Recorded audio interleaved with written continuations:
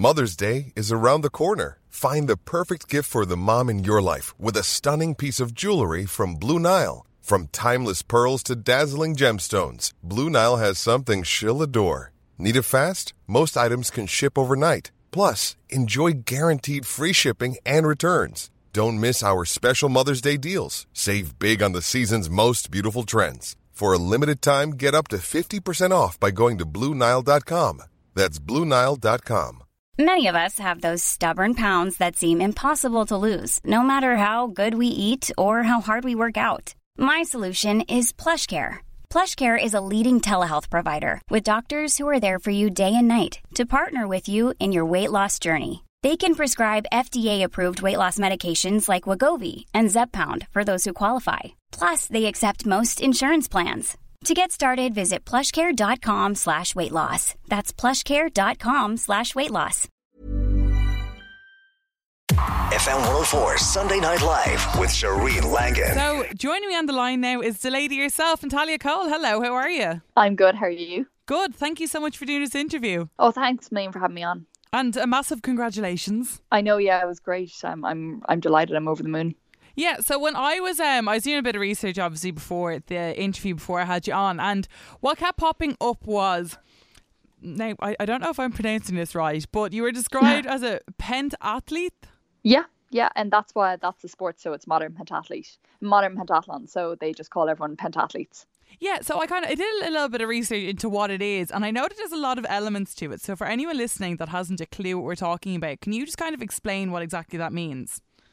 Yep, so there's 5 different events in my sport. So there's running, swimming, shooting, horse riding and fencing, and they're all done on the same day. So it's kind of based on it basically was created by the founder of the modern day Olympics called Pierre de Coubertin, and he wanted to kind of test the most all-round athlete that he could find.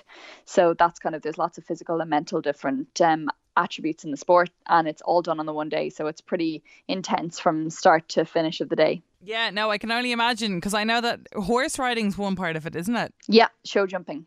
Yeah, like that alone, I was like, oh my God. And anyone who can do that competitively, like, completely has my respect. Yeah, so it is. It's always really interesting. The show jumping is quite difficult element of it, but you've got so many different kind of conflicting sports there as well. So it's always pretty interesting and a little bit stressful, but yeah, I really enjoy it. So what got you into this in the first place? Well, I started off when I was younger, when I was about 15 or 16, doing something called Pony Club to Triathlon. So I'm from Meath originally, and where you run, swim, shoot and horse ride. And really it's just kind of something you do in the summer, and it really I did it because I wanted to make more friends and kind of have a good social summer.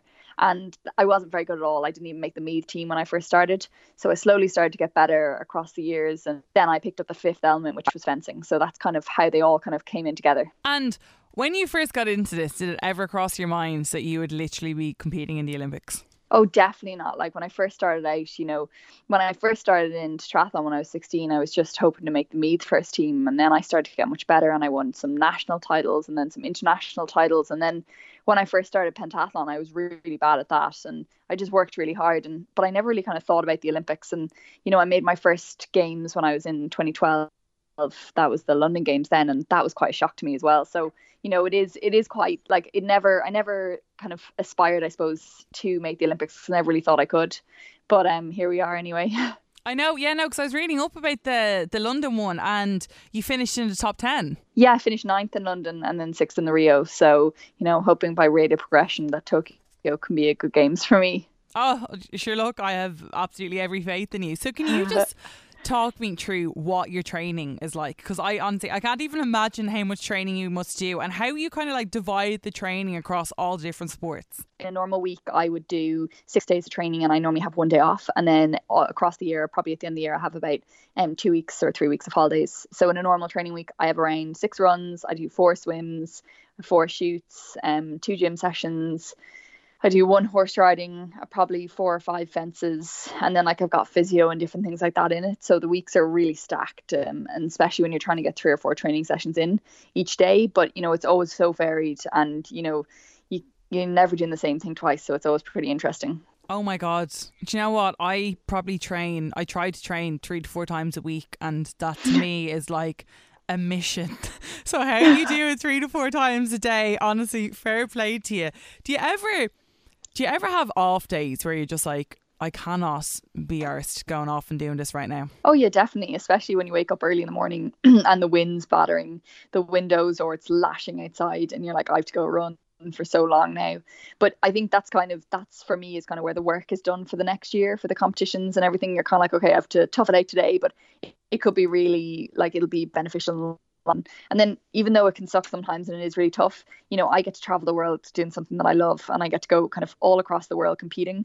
And, you know, to say that I'm still able to do it now and I'm going on to my third Olympics, I'm really, really grateful for that. So there can be really tough days, but in the long run, it evens itself out anyway.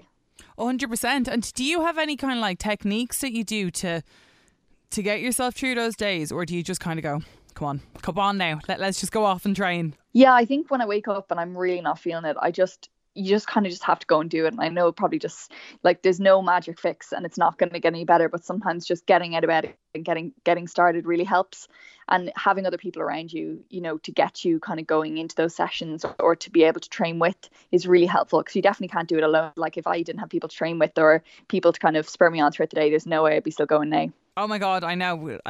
So many athletes talk about how teammates are so important, even if it seems like you're on your own, like you're really not, because obviously you have like your coaches and everyone around you. Yeah, definitely. Like I might be an individual in the start line, but I have a huge support team behind me at the Sports Institute of Ireland, and you know, I have a huge team. Like I have a team that train with me the whole time as well. Arthur and Sive, and you know, they kind of like we all kind of work together. And you know, some person might be feeling it one day, but you might be feeling it the next week. So it kind of, you know, evens the cells out, and everyone else can kind of encourage you. So you know, it's not always great every day, but you know, as long as you kind of have people there around you to go and then to go and get lunch with afterwards as well. And can you just talk me through, because I'm a real visual person. I was trying to envision this and I was like, what is it like to walk out to your very first Olympics, having like hundreds of thousands of people watching you? And you're about to like compete. It's pretty nerve-wracking, definitely, because you know, when you compete all around the world, but like you definitely don't have that sort of spectator level when you're competing across the other side of the world. So it is pretty nerve-wracking, but it's also really nice because, you know, it's such a big deal that so many people make a real big effort to go and watch it. And in London and in Rio, like I had a really good team of supporters that came over, loads of my friends, my family, and that's always really nice as well. And even if there's like a massive crowd around you and you kind of feel a little bit lost, you can just look for that massive pile of green somewhere screaming really loudly, and you know, they kind of make you feel a little bit more at home. Of course, yeah, no, I know that's something that Conor McGregor used to always say, you know, when he was competing at like the UFC, he's like, when you look around and see all the green, it's just, you do feel at home. Yeah, we're great supporters and we're very, very loud as well. So you know, that's always really nice, and it kind of makes you feel like a little bit more supported as well. You're like, okay, well, they're all here, so you know, it's not just me alone. Yeah. And what would you do the mornings of when you are competing? Like what do you do? I can't even imagine it. I'm like, what do you do all morning? Well, I start pretty early because I've got the 5 events to fit in, so I'll get up early, have a breakfast, big enough breakfast before I swim, and then, you know, like there's not much time for me because I could kick off the morning at like 8 a.m. or 9 a.m. and then be going the whole way through to the evening till 6 or 7. So, you know, I'm lucky that I'm not like other sports that I'm waiting around kind of all day to start competing. Like I kind of get going from the morning and keep going throughout the day. So it's non-stop for me. So I just generally try and get a good night's sleep in the night before, good breakfast, and then off we go. And when you were first going forward for the Olympics, what's the kind of process? Can anyone just go forward, or is there like a special procedure that needs to be taken? Well, you have to make the national team, and then you have to go to different international competitions, and then to actually qualify for the Olympics, you can't just be nominated by your country and then just hope that you get to go. You have to qualify your nation a spot, and which is what I did at Europeans. So coming top 8 at Europeans qualified me a spot for the Olympics, and there's different other competitions. You know, if you come top 3 at Worlds, that will qualify you a spot. So there's certain kind of different ways and routes. It's not like other sports where you have to run or swim a time. You have to qualify a spot at a certain event or qualify through the world ranking list. And do you find that you're getting recognised loads now when you're walking around Ireland? Oh, not at all, because I look so different when I'm like pouring sweat, running around training the whole time, and then like if I'm like had a good shower and washed my hair and everything, I'd say there's a complete difference. So no, I like not at all. Sure, I float around town all the time. You know, I love going out and getting food and coffee, and like that's a good way for me to catch up and keep up with my friends, because I can be away around the world a lot. So it's nice to kind of go out and try new things like that. Yeah, of course. Obviously, if you're traveling so much from competing, do you have a solid base, or do you kind of have like a lot of areas that you be training all around the world? No, like I live and train in Dublin most of the year. We go away on a lot of training camps to Europe during the summer and things like that. But, you know, we try and base ourselves here a lot because we can be away a lot for competitions. So it's kind of nice to kind of just have one base to be able to come back to. But I do go away a good bit in the summer for competitions and things like that. And especially as this year we had our Olympic test event in Tokyo. So we spent about 3 weeks in Korea beforehand. So, you know, we'll have to spend a bit more time over there next year because of the Olympics being in Tokyo. So it's quite far away. Yeah, well, I mean, I feel like those sort of things though just crop up, don't they? And yeah, definitely. When you're traveling, is it all kind of like business head down, or do you have a bit of crack as well? Oh no, definitely have a crack, because we're traveling the whole time. It's like living out of your suitcase in the summer, so you've got to enjoy it as well. And you know, we can try and explore a little bit. Depends on how long we're in the kind of place we are. But a lot of the time we travel to the same places all the time, so we kind of get to know them and get to know the areas. So that's nice as well. So they all become like kind of little home away from homes. And you know, in our sport anyway, we all travel around competing against everyone else in the world, and it's kind of, you get to know the other girls and guys and you become really good friends with them. So it's kind of like going and meeting your friends as well when you go to compete. And obviously that all stops the second you start competing, but you know, it's nice to catch up with people when you see them.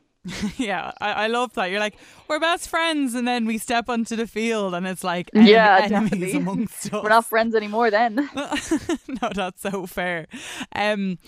And what's the long-term goal in all this? Obviously, the Olympics is coming up, but like after that, do you have an ultimate goal that you'd love to reach? Well, the biggest goal, I suppose most athletes will say as well, is just I want to win an Olympic medal. That's kind of the creme de la creme of any sports person's career. So that's the biggest goal for me anyway. Yeah, and then I've always kind of wondered with the Olympics, just because like I have to admit, like I'm no expert in the Olympics now. Once you kind of win the gold and you're like the Olympic champion, is there many people that will go back and keep competing, or is it just like, okay, this is it, I've reached the very top level?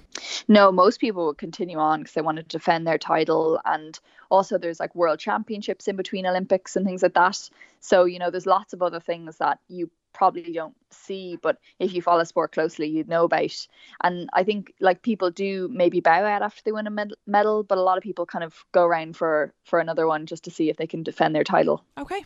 Very interesting. It's been an absolute pleasure talking to you, and I wish you the very best of luck. Thanks a million. Thanks so much for having me on. FM 104 Sunday Night Live with Shireen Langan. When you need mealtime inspiration, it's worth shopping Kroger, where you'll find over 30,000 mouth-watering choices that excite your inner foodie. And no matter what tasty choice you make, you'll enjoy our everyday low prices, plus extra ways to save, like digital coupons worth over $600 each week. You can also save up to $1 off per gallon at the pump with fuel points. More savings and more inspiring flavors make shopping Kroger worth it every time. Kroger, fresh for everyone. Fuel restrictions apply.